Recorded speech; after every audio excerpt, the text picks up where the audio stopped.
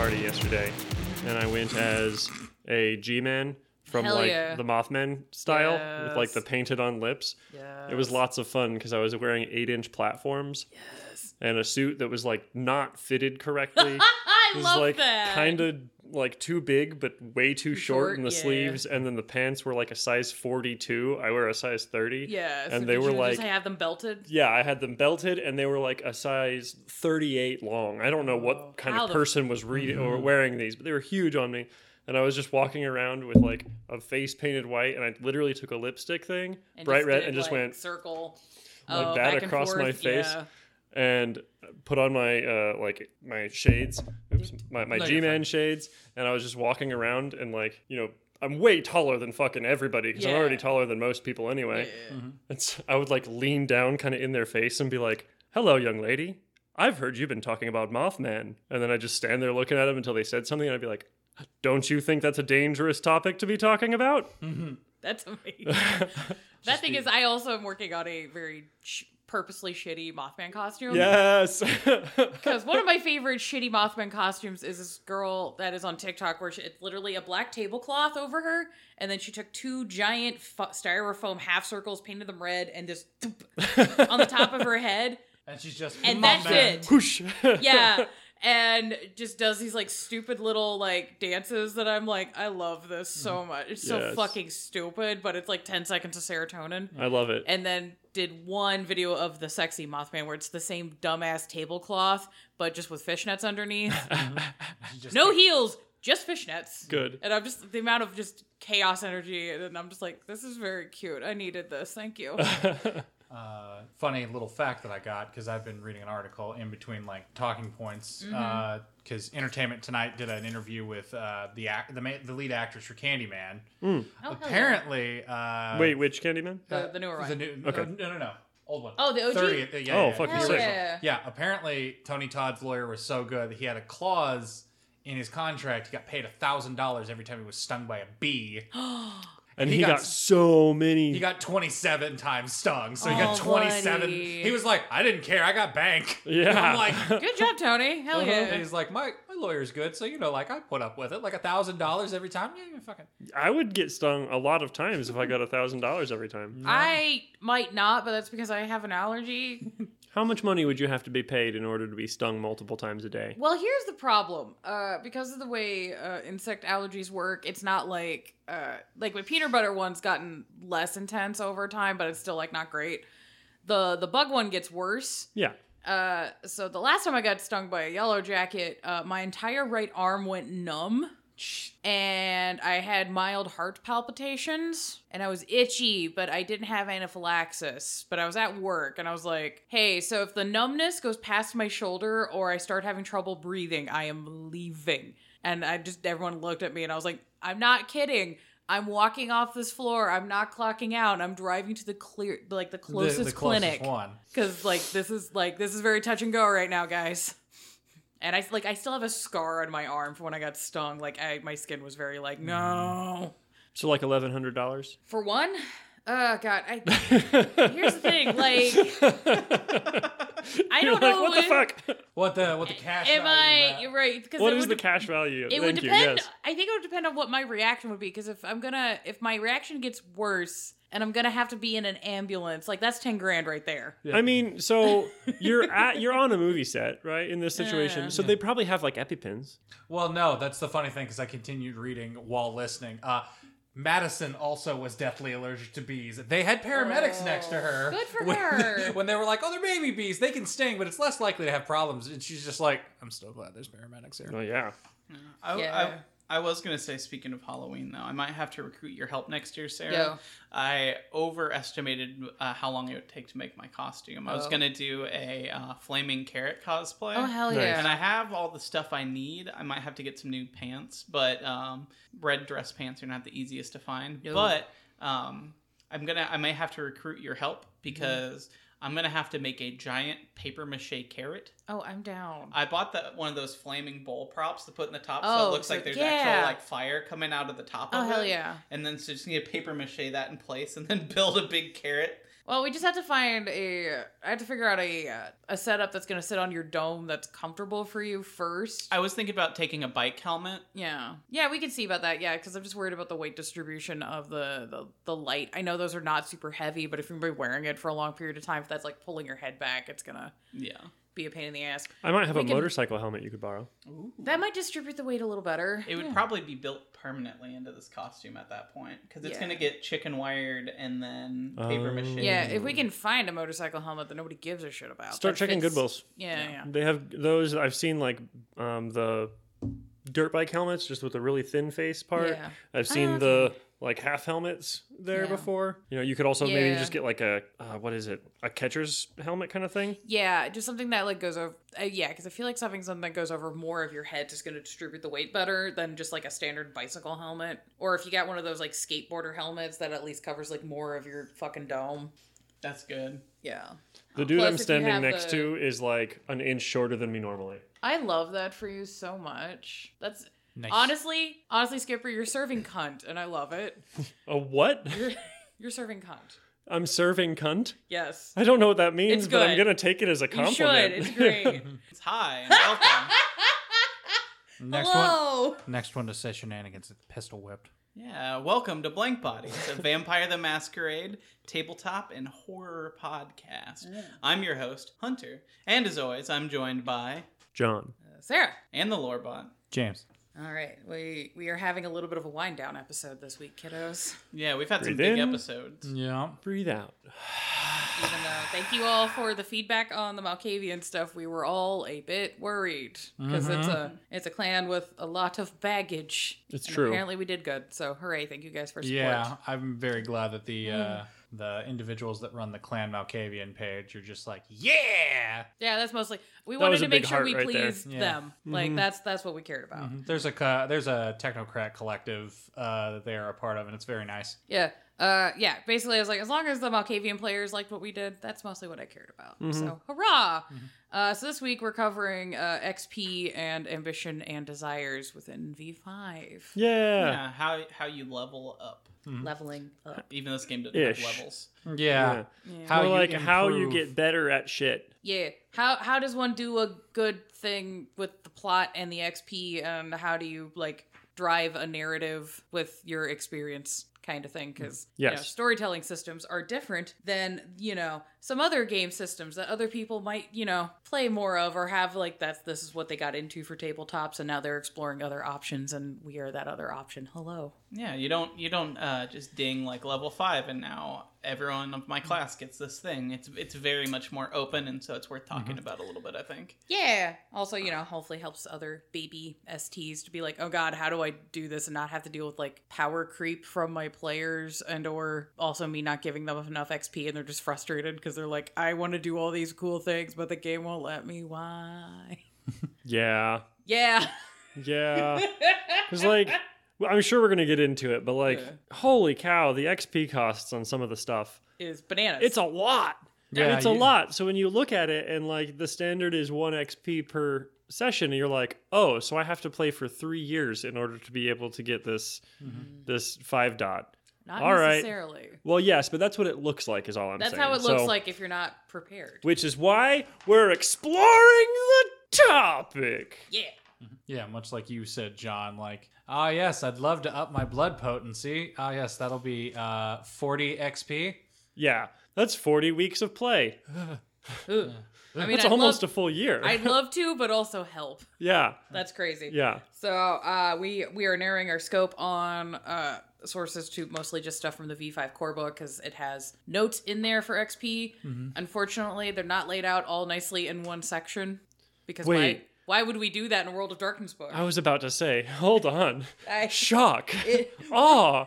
World of Darkness. What has happened in the As world? a game system, I love. As somebody who has rampant unmedicated ADHD, this is one of the few bitches I have about the publishers, which is I really wish you guys would hire an editor that would either create a section in the back of the book that would just have all of this laid out like a quick reference guide, or you would print a quick reference guide, because I just made one for myself just so I had a quick like, oh, I need this. I can just open my little 10-page booklet of notes as opposed to thumbing through a 300-page book. Yeah. Well, fingers crossed something like that will be in the Mythological Player's Guide. Yeah, I'm praying for that. I'm excited for. I'm so excited for this player's guide whenever the fuck it happens. I just really hope we get all the like official like content that they put out not in books, like how World of Darkness just this week. Sorry to date the episode, but announced it's like here's a Daughter of Cacophony's lore sheet, Which is dope. And there's like a Nick Tutuku lore sheet in the Winter's Teeth comic series. Really? Yes. See, I need to catch up with Winter's Teeth. I hope they put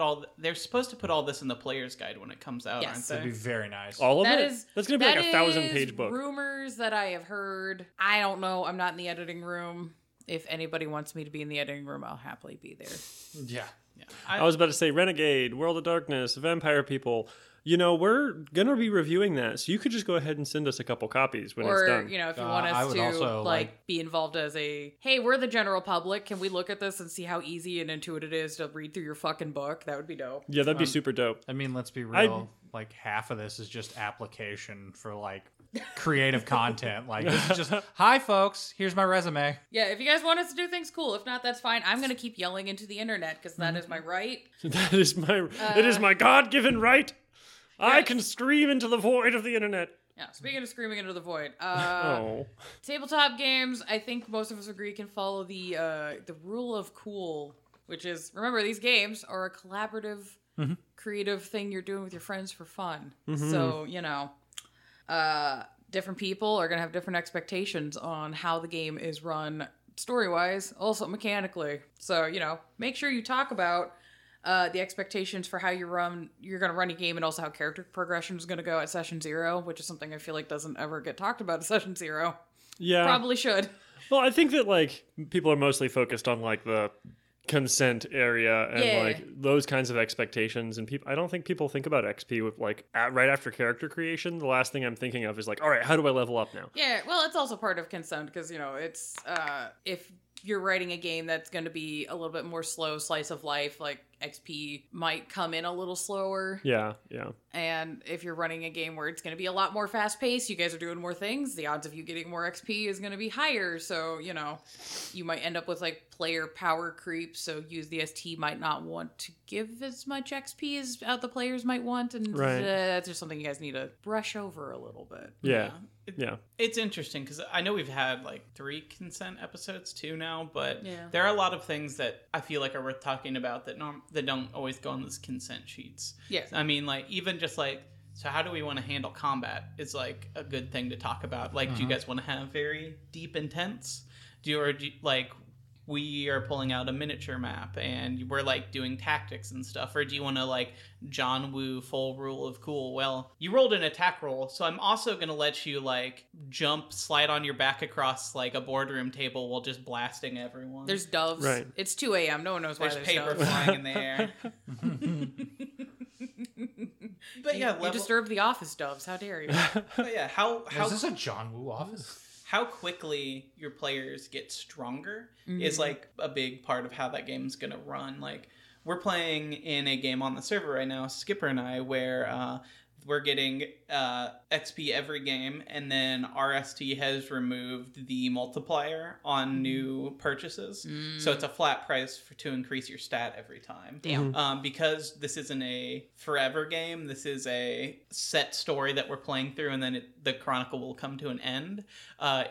He did that so that we can level our characters up, feel like we have made some progress throughout the story, and continue to grow, and then come to an end. Okay. Yeah, that's fair. But that's one of the things you want to talk about in advance. Like if you're going to play a game that goes on for 3 years versus this game might last 3 months. Yeah, because to like keep the story engaging, like on the storyteller side, it's like, okay, cool. I gave all my players all this XP. They have all these nuggets. They're real badasses. That means I need to make their antagonists like stupid. Like stupid strong, stupid powerful, having all this crazy shit. And it's like, do you want to get into that power level of a game? Yeah. One of the STs that I do stuff with on Stream Game, I did do an ask because I was like, the character in the story is evolving in a way, and I'm like, I'd like this thing. And he's like, oh no, I can give you that thing, and then did the conversion and be like, cool, this is the amount of XP that will come in negative flaws that will be popped up on you. And I'm just going to choose that. And I'm like, I love what's happening, but I feel... But you're also a bastard, man. Yeah, exactly. Like, my risk was calculated. Fuck, I am bad at math. You're just, oh no. You're just like, I got this really cool thing. Oh no, I got this really cool thing. It's a similar kind of thing happened for me in the game Hunter was talking about. Yeah. I wanted to get this cool thing, but it was like, that's a lot of XP. But it's also like a background thing. So it's not something I can like buy later so much. And he was just like, cool, well, you just owe me that much. Yeah. And I just worked my way out of that hole, and just now I'm getting to the point I can start buying other things, and I'm like, oh, wow! Yes. Neat. I'm a big proponent of like, you know what, if characters are like, hey, I really want this, it makes sense, if they can like justify it and it's something you're going to actively use, I'm like, go ahead and just let them take the XP sink. Because one, it makes your players happy, and two, use an ST. You're like, cool, I have roughly this many sessions to plan around this bullshit. Yeah. Before they start going fucking squirrely. Sweet. They're locked in. I can't. So they can't change it up. They can't change it now. So sweet. I got time to fuck around. It's also something that Skipper and I were talking about. We're getting ready to run a Shadowrun game, and we're dual STing. And one of the things we were talking about is like, we had a player who wanted some backstory stuff that is pretty powerful. Like they wanted to actually own land in Shadowrun, which is like cyberpunk future setting where like that's really hard to do. Yeah, exactly. And we were talking about how we balance that, and like you can always give your players stuff that is narratively interesting as long as every player gets something like that. And that's kind of like what we need to balance out, because it's like you can give players like abilities or stats or something if there's a narrative reason to it, but you have to give that same thing to every other player too. So like if you want to like, even if say, I'm going to give everyone at this table a free 2-dot lore sheet, but I'm picking the lore sheet for you, could be really interesting to thrust something like that on a character and be like, okay, well, you made a deal with this person, so you get their lore sheet bonus. Yeah, just like you were at a dinner party, you talked to Ballard, now you have this, get fucked. But yeah, now you have to deal with Ballard. I like that. Yeah. Can you just return money to Ballard? Can you be like, actually, I don't want this. Here. I don't know if it would work. I don't think He'd just be like, cool, well, you had it for 2 hours, so that's going to be 130% interest. I feel like it would be very much like that scene in the new Hellraiser movie. They're like, you can't return our gifts. There's only exchanges. Yeah. And you're just like, oh, no. Damn it. Fuck. Tell me how many boons a fruitcake is worth, because I will exchange that money for a fruitcake. I, you know what? Because of my level of dumbassery, I'm like, I might calculate that. Because there is some rough maths on money to resources and boons being related to an equation of resource dots. So if I can get the average market price of a fruitcake, I could actually calculate that. Pushing the glasses up my nose. Anyways, anybody who is a kind of gamer that is into pedantry, I'm shocked you made it this far into the podcast. Yeah. But if you are doubting our loosey-goosiness on the trying to be accommodating for players and STs and people having a good time, in the core book, there's a section called The Golden Rule. It is on page 130. Jesus said that. Yeah. Do you guys read it, or do you want me to read it? Yeah, so... Do it. So, let's see. This is the most important rule of all, and the only rule worth following. There are no rules. This game should be whatever you want it to be, whether it's a nearly diceless chronicle of in-character socialization or a long-running tactical campaign with each player controlling a small coterie of vampires. That sounds cool. If the rules in this book interfere with your enjoyment of the game, change them. The world is far too big. The world is far too big. No set of inflexible rules can possibly reflect it. Think of this book as a collection of guidelines, suggested but not mandatory ways of capturing the world of darkness in the format of a game. You deserve what works best in your game, and you may freely use, alter, abuse, or ignore these rules at your whim. Core book, page 30, Philippians 2:67. Jesus. Yeah. Yeah, funny enough, that's literally, like, I quoted it on the show, that's just a longer version of 7th C's, like, first rules in their ST book, where they just say, rule number 1, there are no rules. Rule number 2, cheat anyways. Yeah. It's just, that's a longer, more like, hey, the main point of this game is to have fun and tell a story, a cooperative story. Yeah.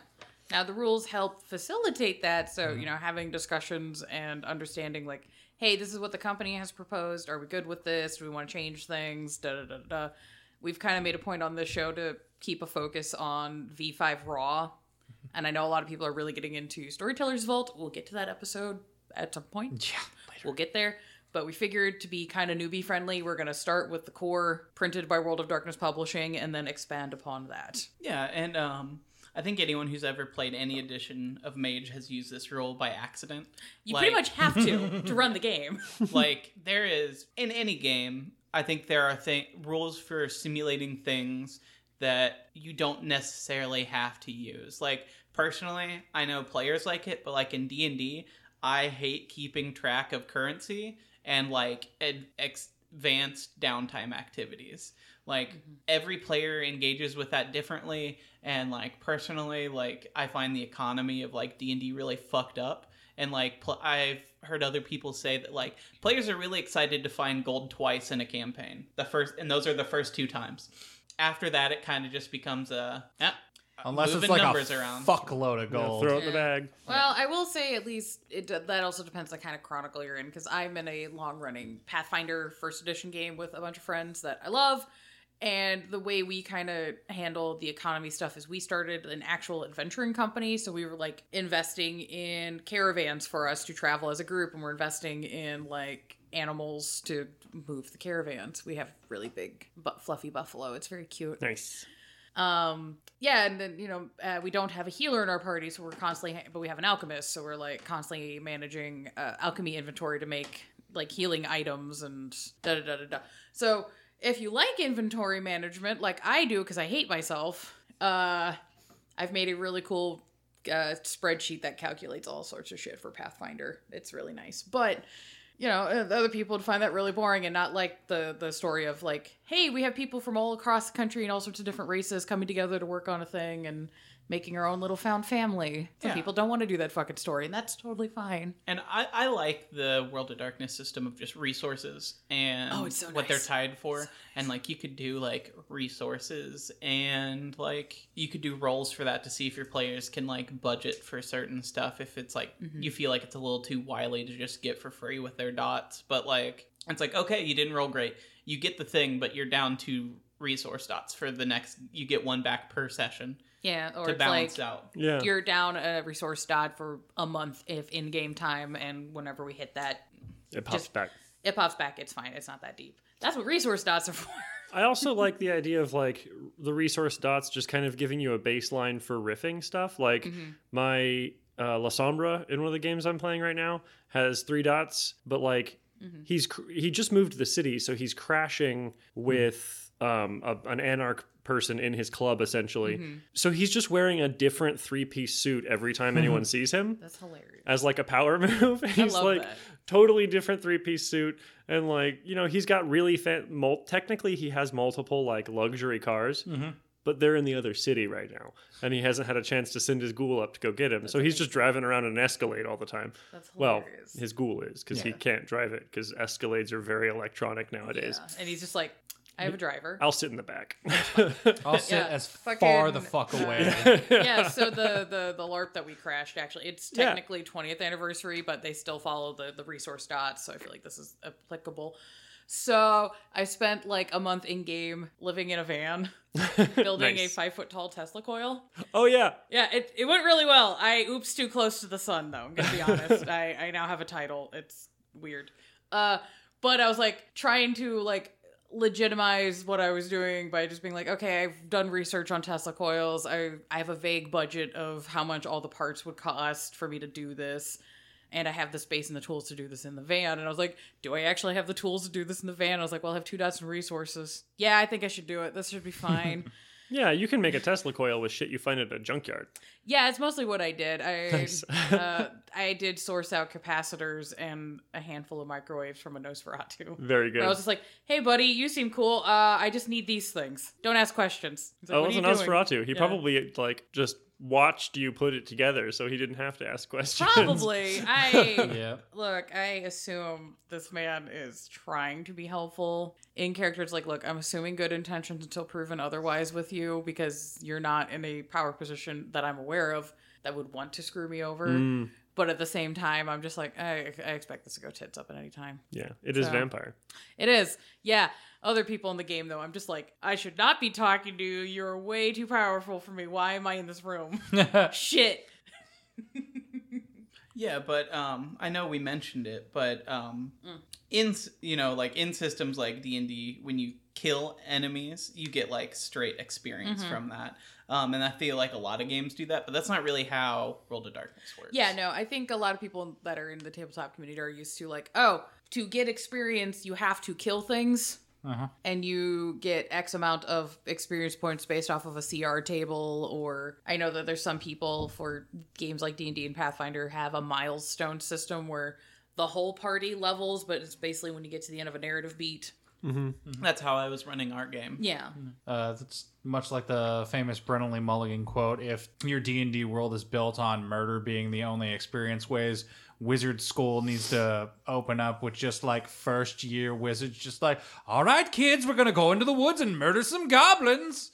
It's the best way to learn magic, by killing shit. Oh, you wanna learn how to do magic? Well, you gotta kill fucking people. Here's a hammer. You think it would be studying and learning like the arcane spheres and learning how to read in Draconic, and it's like, nah, you gotta go stab some like homeless people. Yeah, just be like, that unhoused community that's just trying to live their nomadic life. Burn them with firebolt. See, that's how you learn to get firebolts. Well, no, you use firebolt. You kill enough people with firebolt. You get fireball. You get fireball. Yeah, there you go. Yeah. Oh god, it's much like a shitty MMO where you just have to cast the spell over and over and over again. Yeah, but that isn't World of Darkness. No, this is a storytelling system. So experience, you get it from existing as opposed to going out and doing homicides and destruction. You can do homicides and destruction if you want. That is part of existence. You will still earn experience. Yes, but existence is more than just that. You can go touch grass. Whoa, wild. For murder. You can. It can be murder grass. That's honestly though, I listen to thrash grass. I should really see if murder grass is a subgenre. It probably is. But yeah, probably. Just for the dispelling some confusion for people, XP and character sheet dots are not the same thing. So players will gain XP through gameplay. XP can then be converted for dots for your character sheets. Each of these dot types cost different amount of XP. For V5, the conversion chart is on page 137 of the core book. Some of the dots are a flat cost. Some of them have an exponential. So, like, the first dot will be, like, 3, and then 6, and then 9, so on and so forth. If you're a dummy dumb like me, you have to read that chart, like, 6 times before you go, oh, okay, I got it. Hold on. I can math. Hold up. Yeah. So, be aware of that when you're planning out things for your characters, because sometimes if you're trying to be an optimized player at character creation, it's better points-wise to go ahead and spend a bunch of your dots on things like disciplines that have more of a point buy, and then fill out your skills, which are cheaper like during gameplay, just because you can get those kind of knocked out kind of quick. If that's something that you care about and you're a bastard man like me. Well, I've found that like I don't even do that on purpose necessarily. I just feel like when I'm building a lot of characters, I'm like, well, disciplines are important, so are skills and so are contacts and merits and all that stuff. But I think like even subconsciously, I'm like, this shit's more expensive, so I'm just going to get it done now so I don't have to think about it. Yeah. I don't think it's necessarily even like a min-maxy thing all the time. Nah. But as much as just like, well, I want to be able to do this cool thing. And if I don't get as close as I can now, it's going to be a minute. Right. And I'm just going to be sitting here like, I want this cool thing. I want Right. Yeah, it's also about, it kind of sets a tone for your game, how you set your character at the beginning. Because like, if you just like really buff your stats and skills early, like you'll be really good at a lot of like small rolls, and then you'll be waiting, and it'll be every couple games before you can pick up things like lore sheets and like more expensive stuff.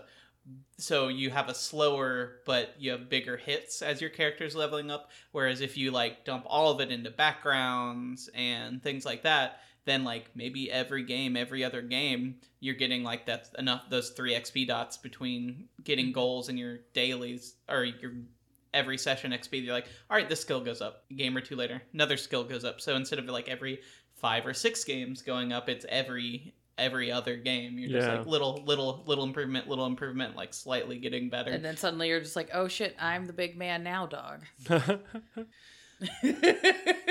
Punch the keys, for God's sake. God. Up dog. We're millennials. Moving along. Also, this is the XP expenditures that are recommended by the core book, also on page 130.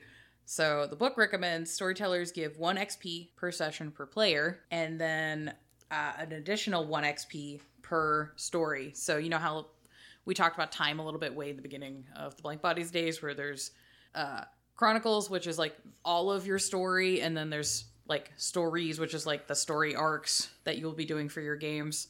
So if you finish a story arc, Bing! bing, point. Also at the end of every session, bing, point. I could be wrong. I think it recommends it's like a story. It should be like it's shorter. It's like maybe 3 sessions. Your Chronicles, the overall story. Yeah. And then the story itself is like, as a measurement of time story, it's like every like 3 or 4. Like it's a little bit of the things that your player's working for. And then a game is literally 1 game. Yeah. So a session is 1 game. So every time you're getting at least 1. And then if you finish a story, which roughly should be 3 to 10 sessions, depending on what the fuck you're doing. And your vibe, yeah. And your vibe. Then at that, you should also get another XP. In shorter or more dramatic chronicles, storytellers may give 2 per session. Per player. Per player. You got to put that on there because it'd be really awful if you were like, all right, Coterie, you all get 1, but you got to fight for it. I mean, I would maybe do that depending on the game. And if everybody was cool with that. If you're playing a Sabbat game, oh hell yeah, then you should definitely do that. Yeah, like that could be a fun thing to discuss. But that is the crux of it. So roughly at max any session you're going to be getting 3 XP per session. So you're able to buy like lots of little dots and, you know, save up toward bigger dots. Yeah. So depending on the speed and the drama of your story, you might be getting more or less XP. That's fine. This is kind of roughly what the book recommends. Mm-hmm. It's not like people suddenly get super fucking good at things magically. As much as this World of Darkness is a supernatural game, at least is grounded enough in reality to be like, look, no one's going to learn Spanish that quick. What the fuck? I have an intelligence of 5 dots. If you have an intelligence of 5 dots, I would maybe argue that. But like, okay, cool. Maybe you did become fluent in Spanish enough that you can spend a linguistics dot in it in like 3 months. Okay, how much time did you dedicate to that? How much did you dedicate to that little lime green owl screaming at you? Oh my gosh, fucking the fucking that owl is a terror. But the book does also make a note. I didn't put it in the script because I'm a hack and a fraud. Ding, drink. Yep. That there are certain dot purchases that storytellers, like we just said, might be like, hey, it's cool you want to buy this? How and why? When did your character do this? How are we getting to this? Like, why do you have this now? It's like, people are just like, I would start putting dots in Brawl. I'm like, did you train? Yeah. Did you watch a YouTube video on how to punch? Did you go to the gym? Yeah. Because the fans have talked about randomly doing a drinking game. I'm like, the amount of times Sarah has said she's a fraud. I'm a hack and a fraud, because I am, and it's fine. Drink. Yes. So we're going to talk about some alternative XP options. These are things that are like have been homebrewed. Yeah, these are your goth XP options, if you will. Yes, these are your goth girlfriend XP options. One that's really popular that I've run into with a lot of games that's really fun is end of session nominations. So everybody gets the basic XP that you would expect. So you get your 1 or 2 for being at the session, and then everybody takes turns going around the table and nominating or suggesting somebody else in the party. It's like, oh hey, so and so did this scene that was really, really cool. I think they deserve bonus XP. Or, you know, so and so's achieved a goal that they've been working on. I know they've been working on it really hard, so I think they deserve Mm-hmm. And you can decide how you allot bonus XP based on like each vote is an XP, or the person with the most votes gets the XP that turn. There's a few different ways you can hash that out, but it's fun. I like it. Yeah, I like that. It also feel like, I think the only thing you got to be careful with those kinds of things is like if you go with like a system of like, oh, you know, who did the most meaningful or coolest thing, that can lend itself to the trap of like everyone trying to do the coolest thing. And then that also lends to the opposite trap of, a player thinking that, hey, I thought I did a good thing, and then you're just like, oh no, but everybody else said no, that person did it, and then nothing for the person that. Yeah, it feels like, oh well, cool. I guess I didn't. It depends on the group and the dynamics and the stories, because I'm the kind of player that I would rather highlight somebody making a quiet but interesting character choice as opposed to doing the I drove my Maserati through the mall kind of character. Yeah. Like, I know everybody's excited about that, but I more times than not for a story don't find that choice to be interesting. But I find the quieter moment of like, hey, the guy who was like the ex-military guy making the choice to go get therapy. Yeah. Because he's like, oh, I've been falling down the spiral of humanity. Or, the Anarch player who's having a confrontation with people in the Camarilla, and they're now having to reconsider, like, hey, is me being on the Anarch side really the good choice? Because, like, I'm not in a power position to actually affect the changes that I want, so maybe I need to reconsider what the fuck I'm doing. Like, those character moments I find more worth giving XP to. But I'm a dork. Big old dork. I mean, I think that's especially for Vampire, that is, I think, the better way to go. Because I feel like a lot of the time Vampire is just kind of big and splashy anyway. I mean, you're playing dramatic fucks, all of you. Yes. You can't be a vampire and not be dramatic. No. But yeah, I think those subtle things are just, they're much more character and story driven, and this is a storytelling system. So maybe worth the bonus it's natural. XP. Yeah. Yeah, and I was also going to suggest that maybe if you do the vote where you vote for one person, that if someone wins the bonus XP that everyone agrees on for that one player, they can't be voted for another session or two, just to keep one player from like hogging it. Essentially, it's like, we did a lot of story for you, and so you get your bonus XP, and that's really cool. But to keep you from just fighting for it constantly, it's like, all right, well, you can't get that bonus XP. You can still play the game and have fun and tell the story, but you're not going to get a bonus XP for another session or two now. So that would, I think that would tamper down someone from being like big and splashy all the time too. Yeah. And I've run into most of the games where we do the nomination, it is just an open vote, and then you get bonus XP depending on how many votes you get. I have found a lot of group dynamics turn into everybody's strategically watching who all is getting votes, and we're trying to make sure everybody at least gets one bonus XP. Yeah, because like Hunter said, like if you don't like limit that at all, it could just turn into like making anyone who's not receiving all of that into the, oh, well, I shouldn't play a supportive character. I need to play a showboat? Yeah, a showboat, like main character protagonist. It's like, don't play a supporting character because that's not going to make... It's like how Total Biscuit used to say in gaming, where it's like, I will play your game in the most optimized fashion. It's not my fault every one of my Skyrim characters are a stealth archer. That is the most optimized way to play this game. Yeah. There are some homebrew strategies to counteract this, though, which I think is good. And one of them I like is basically storyteller inspiration XP. So, in D&D where there's like, oh, you did a really cool thing, here's an inspiration die, so you get to like roll an extra d6 or d20 or whatever. It's kind of the equivalent of that for World of Darkness, where either at the end of the session or in the moment, if the ST's like, wow, this is a really cool character choice that either like really helps my story or you blew up my plot and I'm very impressed, you can just be like, snap, you, XP, yes, that was fucking dope. And if you are somebody who is more like myself, that is more interested in like interesting narrative choices as opposed to being a showboat, that's a good way to highlight the support character for like doing something cool, because not only is it like you actually are just getting the XP, but it's also everybody at the table taking a moment to, because of the storyteller going, that's neat, which will hopefully guide your little chaos murder hobo monkeys to go, oh hey, maybe if I make a character that does a little bit of introspection, I will also get a cookie point from the storyteller. I also want a banana sticker. I was about to say stickers are great. Yes, fucking banana stickers, man.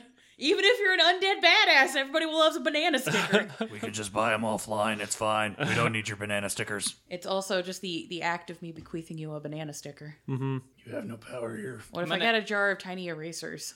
Oh, banana. Yeah, do it. I'm good for that. It's just I was like, oh no, the Metalocalypse reference has to I happen. need your banana stickers. We can order them offline. You want the banana stickers, though. I love Metalocalypse. I need to watch that again. That show's so fucking good. Same. It's the reason why I brought up to one of the people in one of our servers that's like, I love fucking like La Sombra and stuff. And I'm like, so all you're talking about, like all La Sombra are called to the ocean and need to come into the depths. I'm like, so their favorite song is Mermaider by Metal X. Like, it has to be. Oh, yeah. And then the lead singer's like, actually, I have a really good relationship with my dad. Yeah. It's so cute. I love it. Anyways, another thing for it's XP kind of asterisk is narrative gains. So the book does bring up the fact that as the game is progressing, if your players are doing something that would inherently get them background dots, you as a storyteller can just give it to them at no cost. Because, quick TLDR. So advantages are broken down into merits, which is like physically inherent to you as a person, and then backgrounds, which is things you get that are you interacting with the world. So background dots can include like contacts, allies, you've gained an enemy, you've got a friend, you got a spicy friend, that kind of shit. Lore sheets are also included in this. If you as a storyteller go, hey, so this player's been doing a lot of networking in with like the nightclub scene, I'm gonna give him like 2 or 3 dots in contacts now with nightclubs in the city. That's fucking 9 XP technically. Yeah, that's true. And stuff like that could also be supportive for like more more support characters or more introspective characters, as opposed to like showboat characters that are like, I'm gonna punch and stab and kick and bite things. Yeah. Yeah, it also like it rewards players for being social instead of just the the pizza cutter fucking edgelords that are just like, I don't need nobody, I'm just gonna live alone. And I am the apex predator, I'm the alpha. And I'm like, all right, Andrew Tate, calm the fuck down. Calm down. Just it gives them a reward to be like, hey, thanks for like checking up on people. And like, again, I'm not gonna lie, like the one thing that like metas over through almost all of my characters is just like, oh yes, I'm glad that you socialize and actually care about the Nosferatu. That was a good choice. Mm-hmm. Oh yeah, you can build up. You can earn background dots for having statuses and clans. You can get allies within mortal networks, even if you're trying to be conniving and not technically helpful. Where you're like, oh yeah, I've been donating all this money to the police union, so now I have allies with the local police, so I'm better at manipulating the masquerade. Yeah, and I think there's things like if your party is like trying to build their own little like haven and like take control of like land and stuff, I don't think it's narratively interesting for them all just to save up XP and pool it together to buy a spot, and that's the point in the story where they get it. Like, I feel like that's something they should work for, and then you give them those XP cost versus of reward just for working towards that, if they're completing missions for the prince and the prince was like, well, good job, I'm giving you domain over this like little street, or you guys earn the block, I wouldn't make them pay for that. I would just... Oh yeah, that could be because we covered coteries in an earlier episode and how those mechanics work. So as the storyteller, you can go, the cotery's been working towards this goal. I can decide as the prince to now add this in addition to the coterie. The slight note about these ST freebie dots is they can be taken away by the storyteller due to plot reasons. So either an enemy blew up your haven, or, you guys as a group haven't been maintaining your contacts with some sort of volunteer organization, whatever. Those dots can degrade. Those dots can degrade. Unless you guys decide to put your own actual XP into it, because then that's basically you solidifying and reinforcing those dots. And then the ST's like, well, I can't just take that away from you. Narratively, you could negotiate with your players to be like, hey, so you guys haven't been doing this. I know you spent the XP in it, but you guys haven't done it. So narratively, it doesn't make sense. Can we crunch those dots into something else that you guys do care about and want to use? Mm-hmm. Hurrah. I think that's something that you should kind of keep in mind in general, too, for, like, your players. Because, like, there have totally been times I've built characters thinking, like, oh, yeah, I think I want to get into this thing. And then I put dots in it, and then it just, like... never comes up. It doesn't come up, or it doesn't, like, feel like I thought it would when it does come up. And then I just, like, am not so interested. But the points are already sunk into it. So it's like, well, I feel like I kind of almost have to try to shoehorn it into the character because I spent the 9 points... So I don't know. I think it's something that STs and players should maybe consider, at least if Gideon, back when I played him, put points in the Goblin Roads, and then we just never really did much with the Goblin Roads, or he never really even left Chicago. After so much time, I think it would have been reasonable to be like, hey, Sarah, we haven't really done this, and it's totally fine. Like, I'm not upset about it, but can I put the points somewhere else? Yeah, because that point, I'd just be like, hey, I had plans for that, but that's not where the story went. So if you're cool with it, I'll let you move those dots and we'll just put a pin in the Goblin Road. So if it does come up, that can just be a freebie give. And then if you want to buy it again, cool. If not, no harm, no foul. Right. So, things can be flexible. It's fine. It is a storytelling game. Yeah. If the story is not fitting what you're doing with your character, change it. Yeah. It's not hard. Just use your words. Yeah. I mean, if you're not paying a lot of attention during session 0, or you misunderstand what people are kind of coming into it as an expectation, so you build like a super combat heavy character and then like, oh, this is mostly like courtly intrigue. Yeah. I would probably let a player be like, all right, we'll take some of those dots out of this like more combat stuff. Take some contacts, like we'll say you've been working in your downtime, or give them a couple, like, because if their character is built in a way where they can't effectively engage with the story, the player's going to get frustrated and disengage because it no longer becomes their character's story, or they're going to start being like, well, I can't do all this manipulating and talking, but I can punch people. Yeah. So I'm bored. I'm just going to start beating the shit out of people. Or another thing you can do that I think would be a fun way, instead of crunching down that combat character, I would sit down as the ST and go, okay, so do you want to lean into the fact that your character is a combat character, and you and I can work out me giving you some background dots, see how you use that? Mm-hmm. And then if you like it, cool, we can just expand upon that. And if you don't, I can take those dots away and we can do the crunch. Or just like, hey, does your guy have any hobbies? Like, does he only train? Does he only go to the firing range? Because, if you had a character who's like, yeah, I was into Clink and then I got out and I got embraced. But when I was in the Clink, I really got into crocheting. So he's got like these allies that is just like a sewing circle of like local grandmas who have like all the fucking gossip, and half of them are like rich biddies that are like, oh yeah, no, my grandson owns these businesses. That's a whole other literal yarn that you can pull from for plot. Right. That people just be like, wow, that really fleshes out your character. Like, we didn't know you spent time in prison and you got into knitting. Like, what? I've seen you punch someone's face you wear a lot of cardigans. Do you knit those? What? Are those your cardigans? Nice. Those are nice. Yeah, and I mean, I think there can be interesting story in like the fish out of water kind, if you lean into it, where like, I'm a war veteran, and all of a sudden I was embraced, and though I have now even more power, I'm almost in a position where I can use it less than I could as a human. Like, I am like the little guy on the totem pole, and yes, I have a lot of strength, but if I just like solve all my problems with violence, I'm going to bring like a whole city on top of me. Yeah. And like, I feel like that we have an episode coming up about it eventually, but like those power plays and like where you fit in that can be really interesting to be like, I am hyper powerful, and if I use it, I am in deep shit. But yeah, and also, like, as a storyteller for XP things, like, if you're in a more social game and you have that heavy combat veteran guy who probably did not sink points into, like, charisma and manipulate and shit like that, you could be like, okay, what we should do is, like, is he still going to group therapy? Does he have friends at the VA hospital? Mm-hmm. There is a whole line of contacts and stories there that you can be like, okay, cool. Maybe your social roles are from, instead of doing like charisma and etiquette, you can do like charisma and streetwise instead, because this is your background, and then you have contacts in the medical field or different volunteer organizations, and there's lots of cool shit you can do that you can just solve the problem by being like, okay, what if I give my player just this little freebie nugget of bonus points and then just see what the fuck they do with it. Yeah, fuck, maybe the returning soldier goes and drinks even though he can't drink anymore, goes and hangs out at the VA with the other veterans. That's a good cover for a vampire, where everybody's like, oh man, you used to drink a lot. Why aren't you drinking with us anymore? He's like, oh, I've gone cold turkey, man. I'm totally not a vampire. I totally just went cold turkey. I realized I've been drinking too much and I gotta sober up. Yeah. I was thinking also, like, speaking of dice pools, say you have this very combat heavy character who's put a ton of points in brawl and like potence and stuff like that.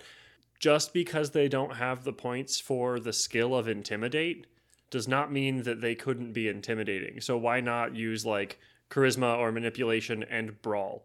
If you're like, if this fucking, you can tell this dude has beaten heads in with his fists, is like looking at you and cracking his knuckles while someone is like trying to ask you a question.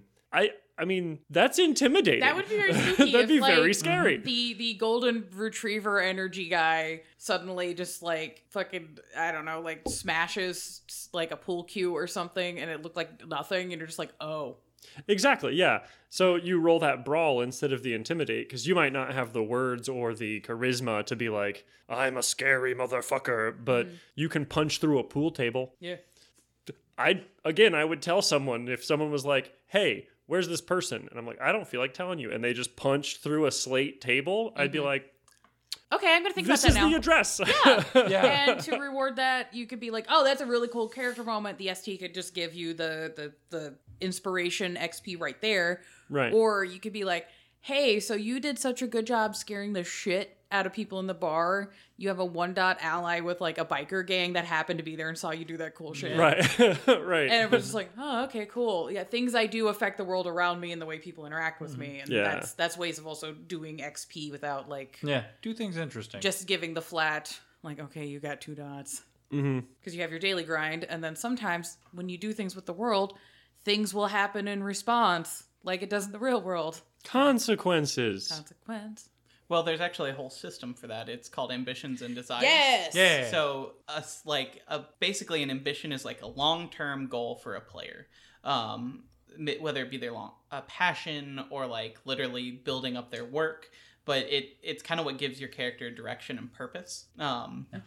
But yeah, it's something they're actively working towards during a session, and it's going to be a long-term goal. Yeah, and note in the book is if you're actively working towards your ambition during a session, you can heal 1 ag willpower damage. Ooh. Please remember this, because this gets forgotten all the time. Ag willpower damage is hard to heal, so like really is. that's good. That's real good. Sarah wouldn't know about that. I have no idea. Anywho, desire is a short-term goal.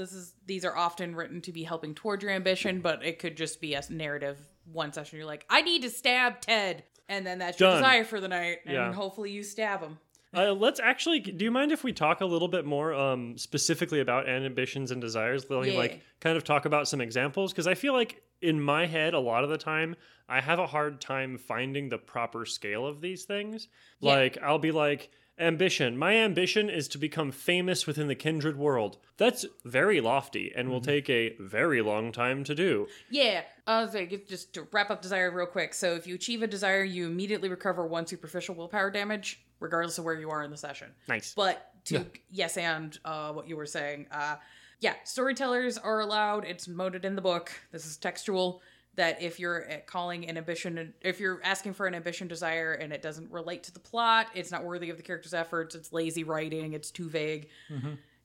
Storyteller can nix that or make other suggestions, and that's something y'all need to work on. Because sometimes when people have an ambition, they think of a lofty goal as something that's like maybe a little too big and a little too vague. And you're just like, I don't know if that's ever going to be achievable, but like I see where you're going. We can kind of narrow the focus on that a bit to be like a 1 cent, like essentially like an elevator pitch of a project that you can be working on. Right. It's like, I want to be famous in the kindred society. And it's like, there's a lot of ways to do that, my guy.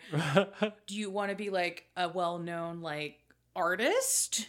Do you want to be a criminal? Do you want to become a prince or a primogen? Like, what do you mean by being famous? Like, what does that entail for you? You could even, again, like we're talking about XP and dots, like that could even be something as, do you want to earn like a dot of infamy, but you don't buy it, you actually earn that? Do you want to like consider that complete when you do buy 2 dots of fame and you're doing stuff in the game that people will know who you are? It's like, that's what you want out of it? Or is it like, do you want to pull something so big that everyone in the city is like, oh fuck?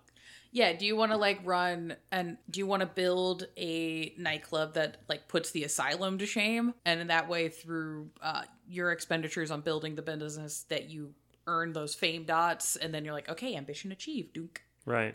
I'm just like, damn, that's a cool Chronicle project. Just like, you're gonna go against the Vormans. Good luck. Good luck, my guy.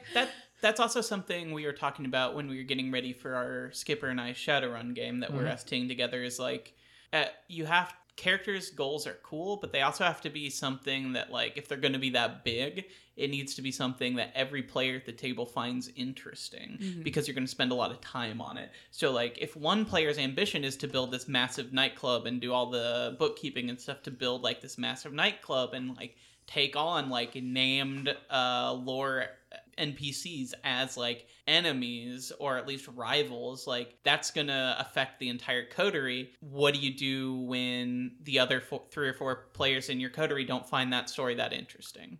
how do you balance that? So again, this is maybe a session 0 thing where you all set up your like long-term ambitions and talk about it, and like, is that something the other players are interested in helping you, or is that something that's going to have to be more that character's side time spent on it? Like, can the ST take those and make it interesting for everyone, even if the other 3 players are like, well, I don't really care about building up this guy's fucking club. Yeah. But hey, our coterie runs a really cool club. I could use that to like maneuver with my own contacts. Like, I can use that to get information from people. Can you make these ambitions interesting for everyone so that they all want to engage in that story, for even if it's for their own reasons, whether it be their own personal like knowledge gaining, or like, oh, well, I can use this as an easy feeding ground. But like making, I think that's an interesting thing to talk about at session 0, is like, this is my character's ambition. Your in-game character might not know this, but this is what I want my kind of story arc to be, at least for this first part of the story.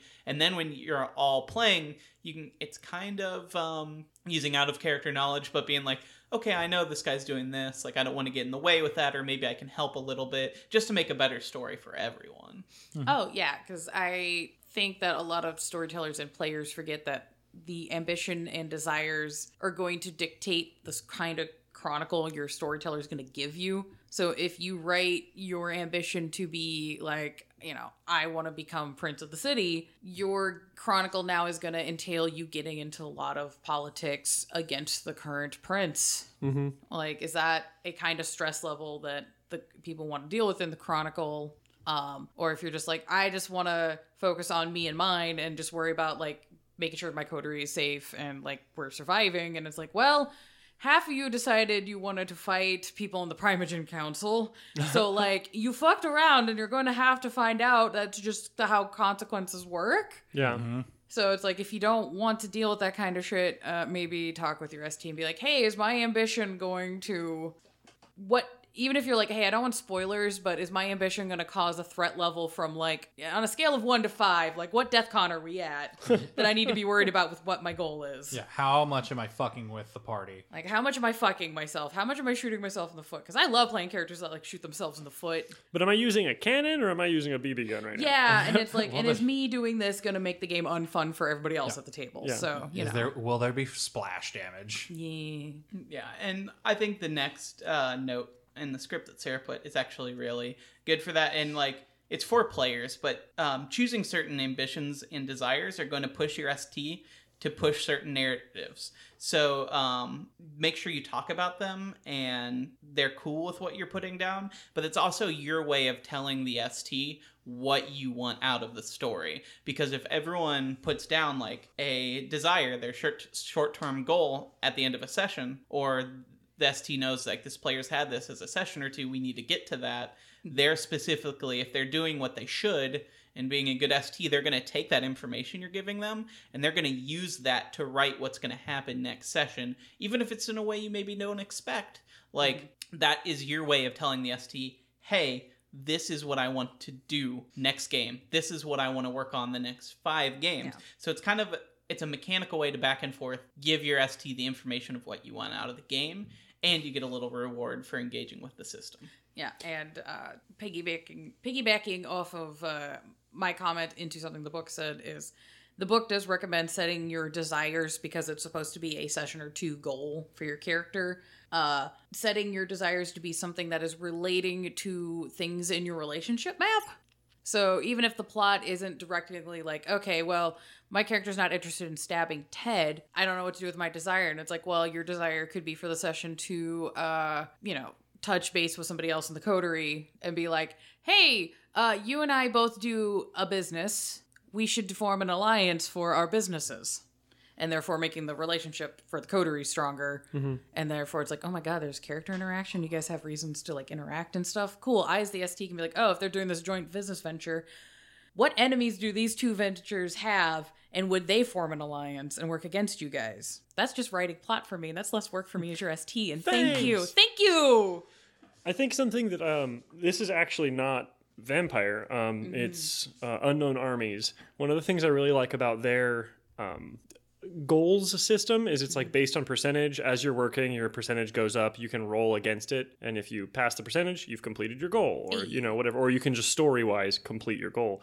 But one of the things they talk about is like goals change in real life. You might be like, I really want to fucking stab Ted. But then you find out that if Ted dies, then Greg over here is actually just going to take his place. And Greg is like a known diddler. We don't want Greg to take his place. So fuck, we're not going to stab Ted now, I guess. Even though, Ted deserves it. Ted totally deserves it, but we got to first take care of Greg. Because if Greg takes the spot, it's just going to get worse. Yeah. So like being able to pivot that goal, I think is a good storytelling device. If Alec was like, I want to, my desire is to learn how to install springs into my heels. And then he realizes like, well, but why do I need that again? Well, I want to work on something else. The unknown armies rule is if it's still related to your goal. So if you can essentially figure out, I was going in this direction, but I want to pivot a little bit, but the momentum I have still works for it, then you can take some of those points into it. Yeah. And you don't move points, obviously, for ambitions and desires, but like, I think it's a cool idea to reflect how your character is feeling about the story in your ambitions and desires as well.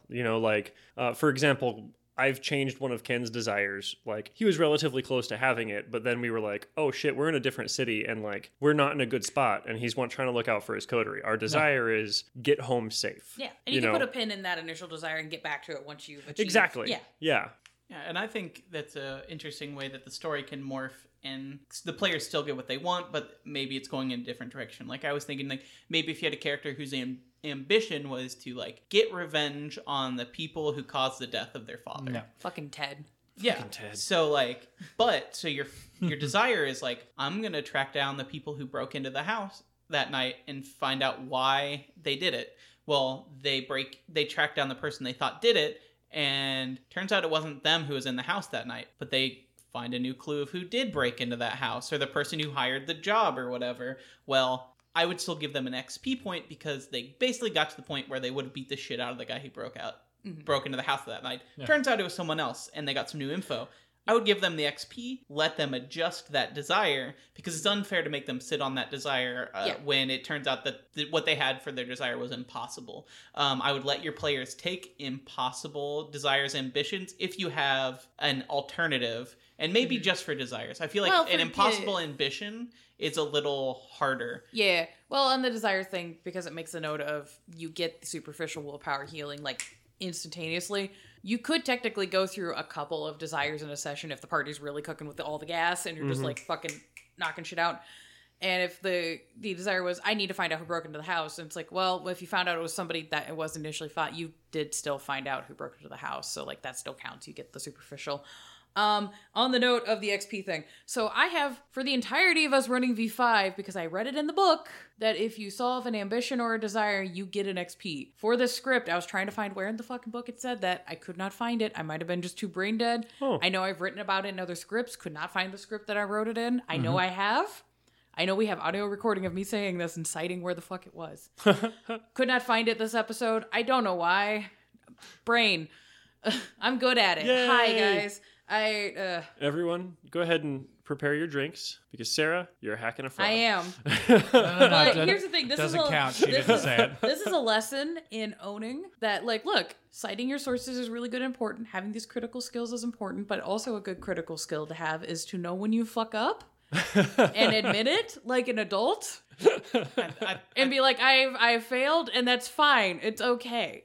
It means I am still an honest person and a good researcher. I have space to grow still. Yes. I will find it later and we'll add it, but even if it's not technically officially in the books, I've been doing it as a storyteller because a lot of people are not used to the ambition desire system, and I think it's really nice and it's really intuitive, and it helps me a lot as a storyteller to know what everybody's desires are, because then I can go, oh, okay, cool. This like writes at least half of my next session for me. And I can also plan out if somebody has a desire that's like a project basically, and it's going to take a couple of sessions. Mm-hmm. You also get the goodie point of giving them the, okay, especially if it's a desire that's going to take a few sessions, give them the goodie point of the XP. Be like, cool, you heal the superficial willpower damage and you get an XP because you buckled down, you did the task. This was an experience. You get a point. Yeah.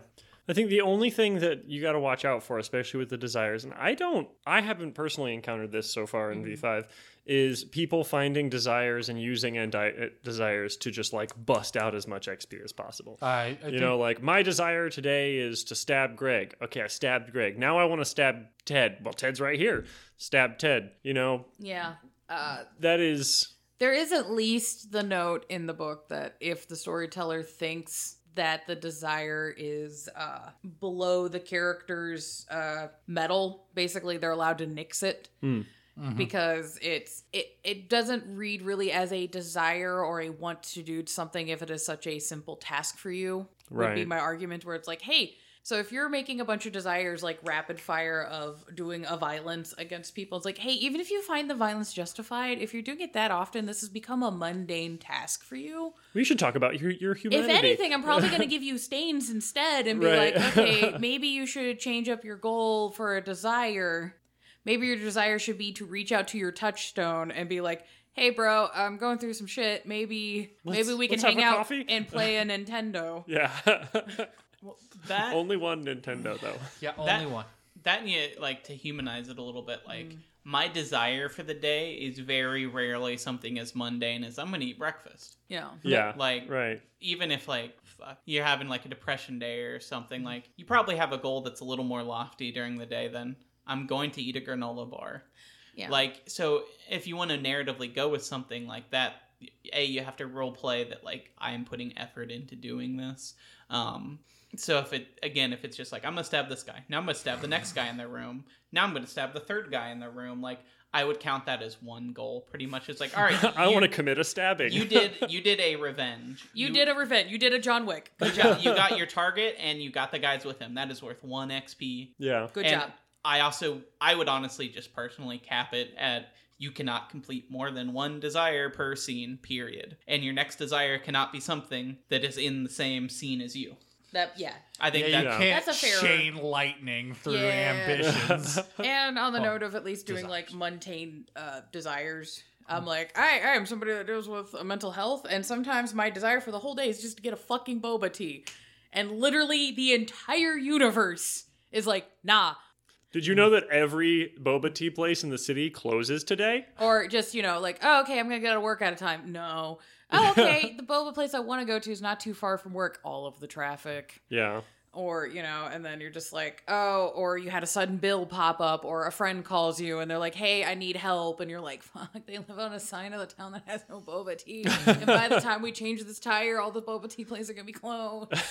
No, but I love my friend. Okay, fine. Yeah, or just the actual cosmic joke of the universe being like, no, it's okay. You had a few hiccups, but you got there. As soon as you get there, our machines are down. Yeah, that's one of those moments where the ST can give away a point for good RPing. Yeah. Because if your player is trying to work towards their desire and your story is running in a way that they're not going to be able to complete that session, but they put the effort into getting it done and you're the one who's kind of derailing things, I would just give them a role play thing. It's like your character made the choice to sacrifice doing their desire to work towards your story or another player's goal or whatever threat's happening. I would give them a role playing point just for like At minimum. just for being able to be like, okay, well, this is something my character wants, but they're going to sacrifice that for the good of the coterie, or even just, frankly, the good of the story and the people at the table. If no one wants to deal with this right now, I would give them like a XP as like a, hey, thanks for, cooperating with everybody. You were being a team player. Yeah. And you did get an experience of, doing a humanity thing of like putting your stupid bullshit aside to help another person. You get to heal an ag willpower if you have it, and also an XP. Here you go, buddy. Right. Yeah. And one thought I had, now that we're kind of wrapping up, but one thing you noted was that like if you want to have a more dramatic or a shorter, give them 2 XP per session. I honestly would say if you're not going to work with ambitions and desires, if you're not going to give these bonus XP, but other than the every session you get a flat amount, I would do the 2 anyway, because if you're doing 2 per session and not giving bonus XP out beyond that, it's also not going to advance that quickly. The faster XP it's denoting there is with the thought that you're still going to be giving all these extra XP for ambitions, desires, role-playing, stuff like that. So if you don't want to deal with that system, at minimum give your players like 2 XP per session. Yeah, because the XP creep is bananas.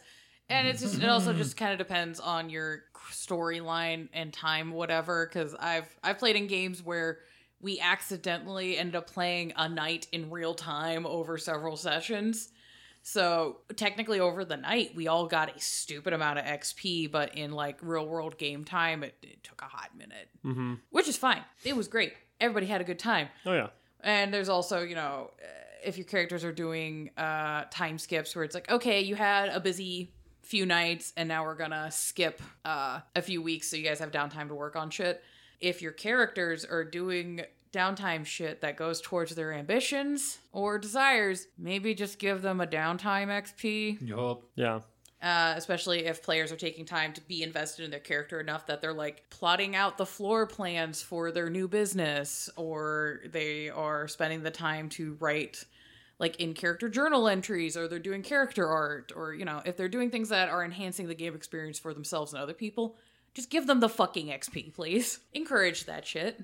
I think that, like, whether it's on purpose or not, I don't know, but I think that, like, XP is one of the ultimate storytelling tools to motivate and encourage specific things.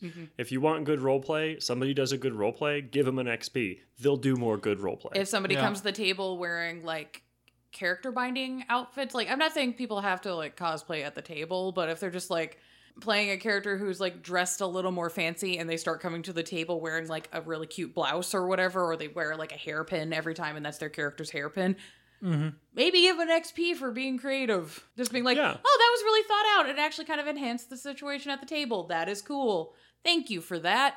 Point. I know one thing we've always done at our table that I think is kind of fun and sets the atmosphere, and maybe it's a little cheesy, but like, we tend to, when we play Vampire, we tend to buy a couple bottles of red wine and like some glasses, and we sit down and have like a glass of wine when we're playing. Like, if someone brings wine for everyone at session, give them an XP. Oh yeah, if somebody makes like an in-game like character playlist, because we've made playlists for just us vibing for playing VTM, and I make character playlists all the time because I am an asshole.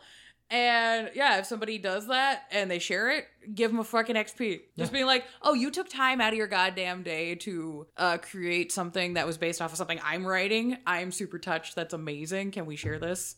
Can I add some of these songs to like the group like playlist? Engagement is great. Yeah. That's something I've had players request before at our games. Is like, hey, can I play the music? And like, sometimes it's like, well, I spent all week putting a playlist together for our game, so no, but if you put a playlist together, maybe next week we'll listen to yours. Or when your character is doing stuff, you can have your own character playlist if we're focusing on you for a while. Or, if you're like, hey, I want to do this really cool badass fight scene and I had this idea of this soundtrack and make it very cinematic. Can you just low-key play this song when we're doing the fight scene? I'm like, fuck yeah, dude, that's great. Also, this song is a banger. Yeah, no, we did that in a Blood and Jazz session where just some stuff thematically came up, and my player, I realized it was coming, and I'd been listening to stuff for the character, and I was reading the lyrics, and I'm like, oh, one of these lyrics is going to be real useful. I know the party's like, ugh, fucking dubstep music, this is trash, but I'm like, read the lyrics, though. Yeah. I'm like, it's weird, but it really matters to the scene if you pay attention. Yeah. And you got cookie points for that. Yeah. Yeah. Exactly. And this is something that I've always done for like non-role playing, just like group event parties that I throw, is like there are websites that'll let you make like collaborative playlists. Like when I'm having a big cookout, or like my big Halloween party, or like my New Year's party that we do every year, like I will post in the group wherever we're talking about the event, like, here's a collaborative playlist. Everyone add like 10 songs to this. And then I might curate it a little bit, like when our one friend decides to add the same song 12 times, and it's really annoying. Like, maybe I'm going to narrow that down to like 3.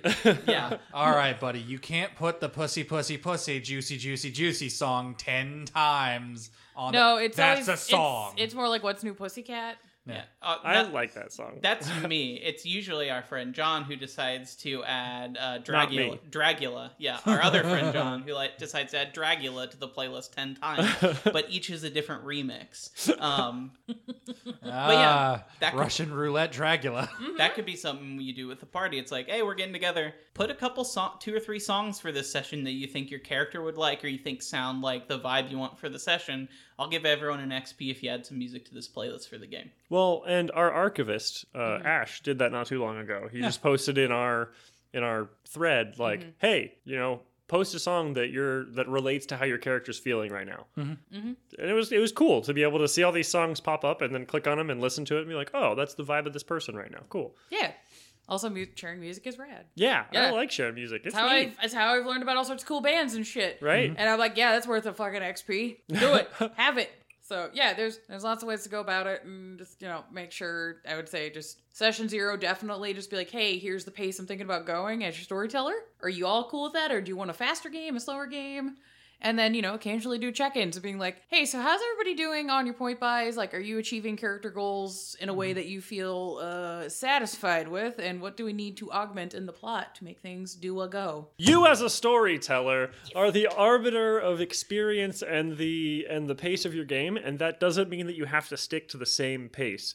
In session 0, personally, I like the idea of a story having slow moments where it's like, well, you're doing these things that are like subtle and quiet. You're gaining experience a little bit slower, but you're building up to this one thing that you're going to be doing. And so once you hit that point, the next few sessions, you're just throwing bags of experience at your players because they took the time to slowly build plans and whatnot up to that. I think that's kind of cool too. Hell yeah. Having like big payoffs because you spent 4 sessions planning this heist and you got 1 XP for each of those sessions because you accomplished little goals. And then you pulled off the heist. Here's 5 XP. You know what I mean? Which is dope. Yeah, I mean, it's like a movie.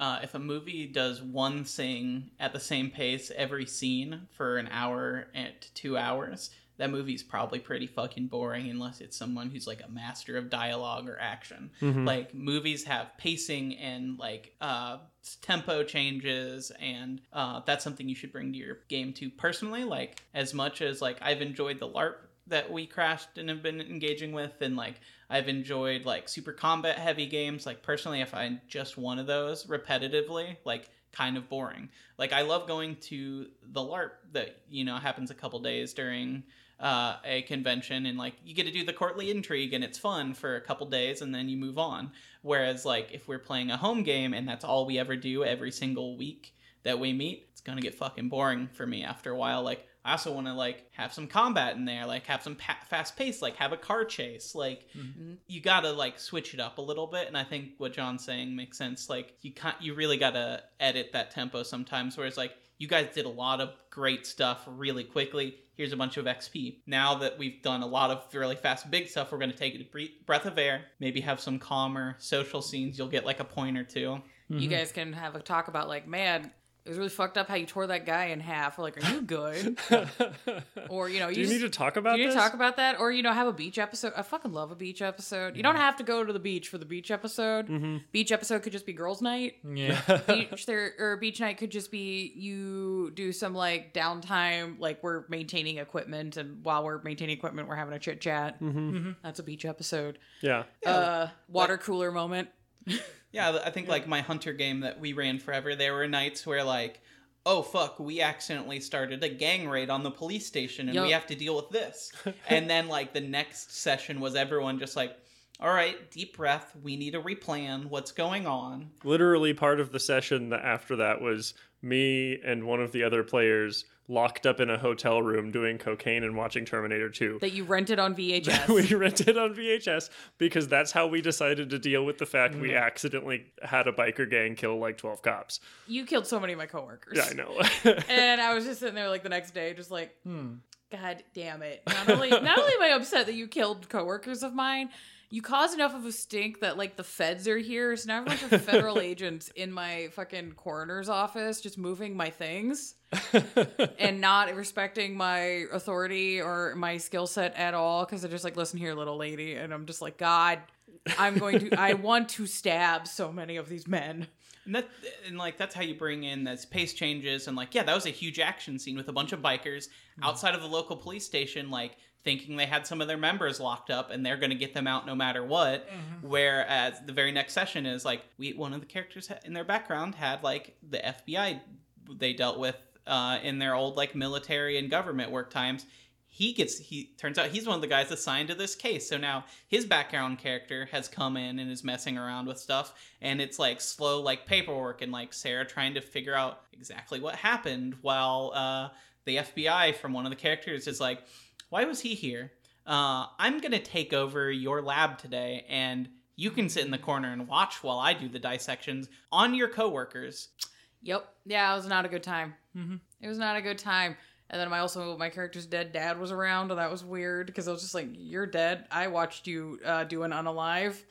How are you here? Why and how?" I went to a lot of childhood therapy about this.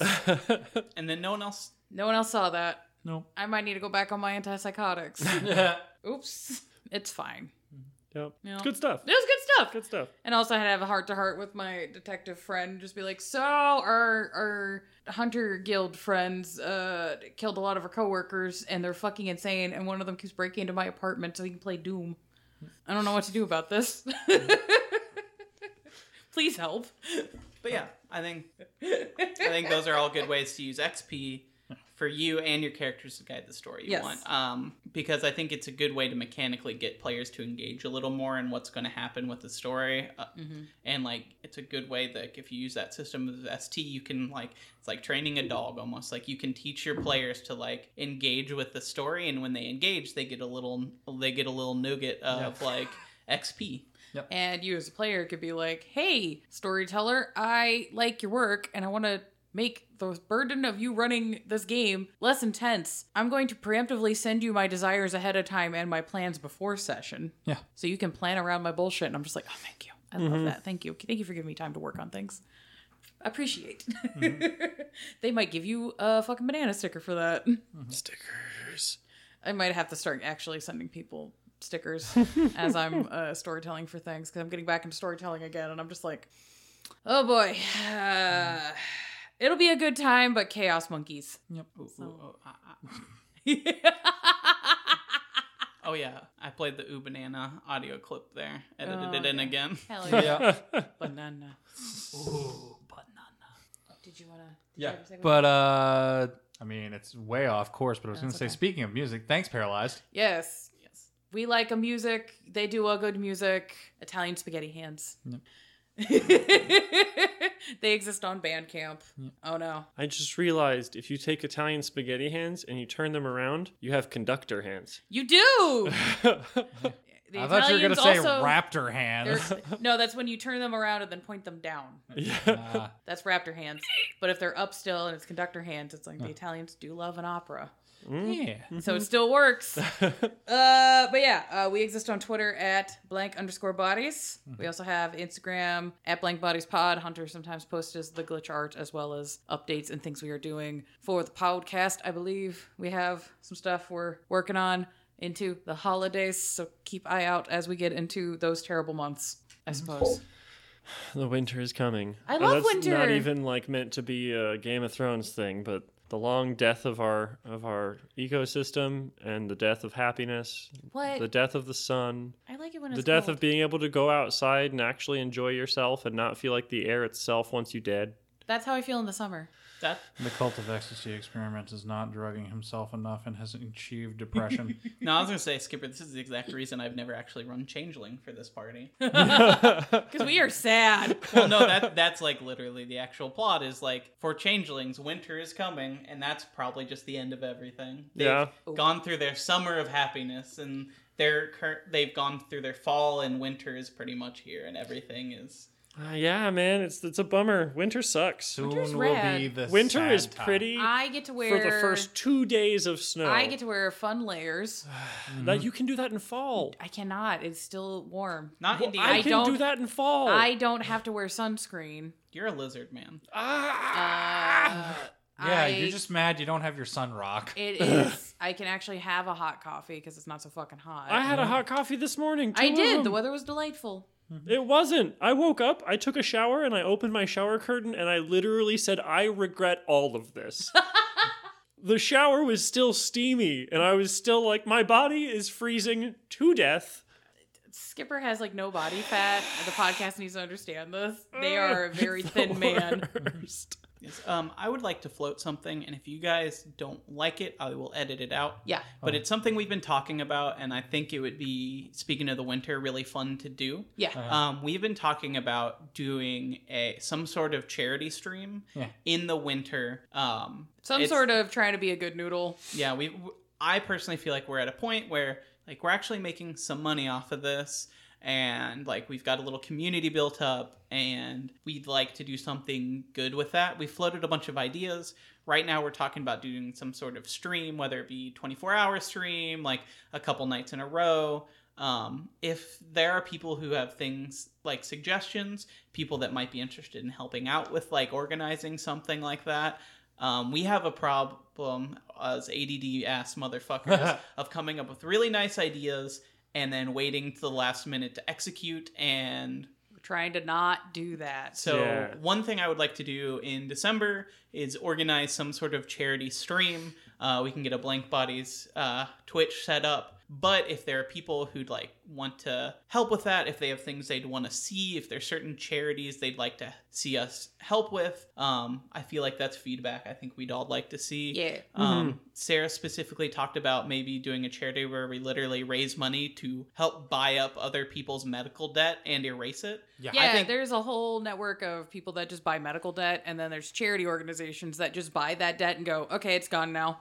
And it's like, I think that's a cool idea. That is a cool idea. Yeah. And I don't know what to do for a stream outside of like, well, I could do cocktails. I can get really hammered and play the Goose Game. The Goose Game would be great. It's something you've been wanting to do anyway. I love the Goose Game. I was going to say, at least keep it a VTM. It's like, I can get hammered and play any of those VTM story games. Yeah. We can do that. Yeah. I can get hammered and purposefully get infected with vampirism in Skyrim. Hell yeah. And then just never eat any blood so that I become a very gaunt, creepy looking thing. Become a nose for Hi, puppy. Oh, the puppy's There here. is a puppy here at If the you end. can hear the sounds, So you're welcome.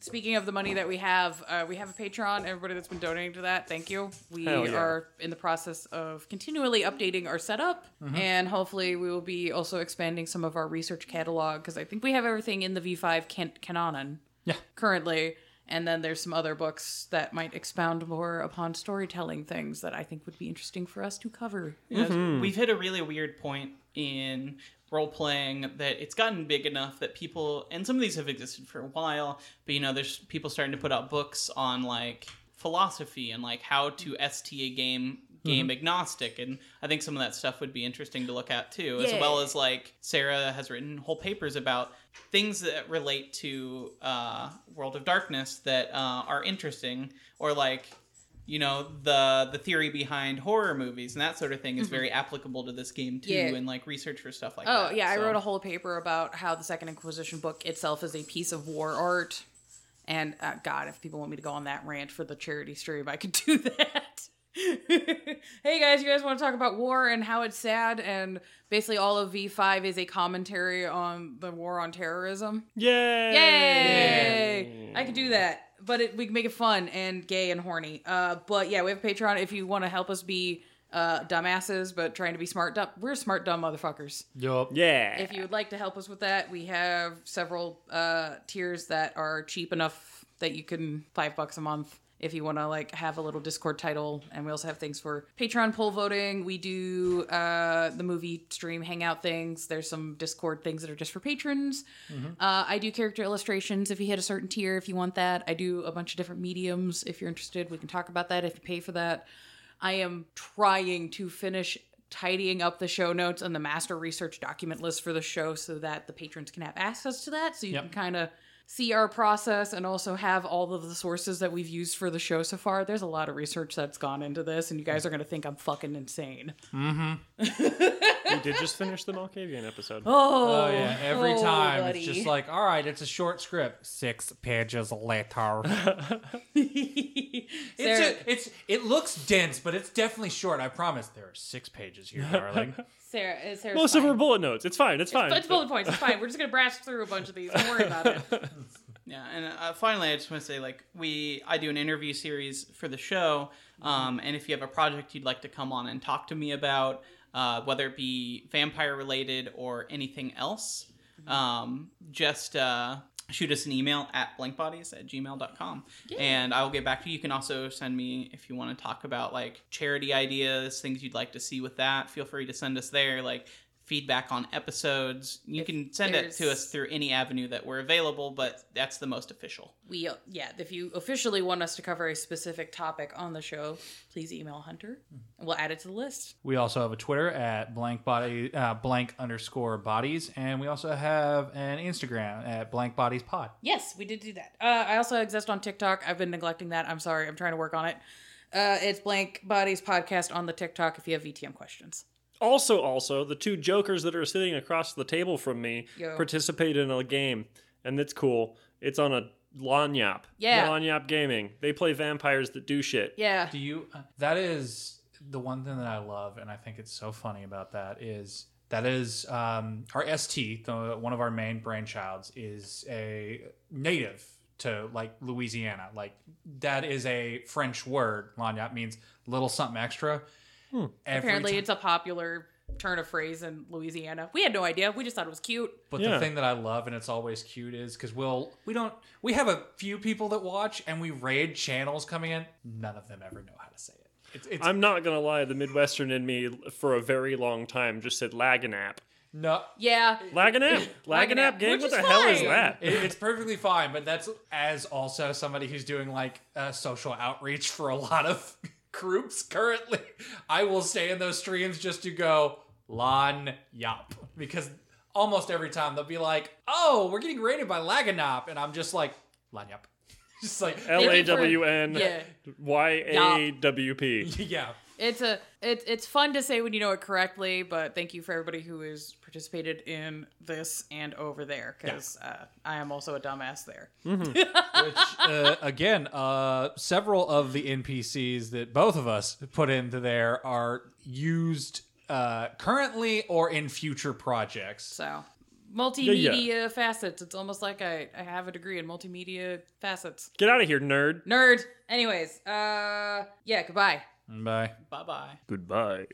Haha. Mwah!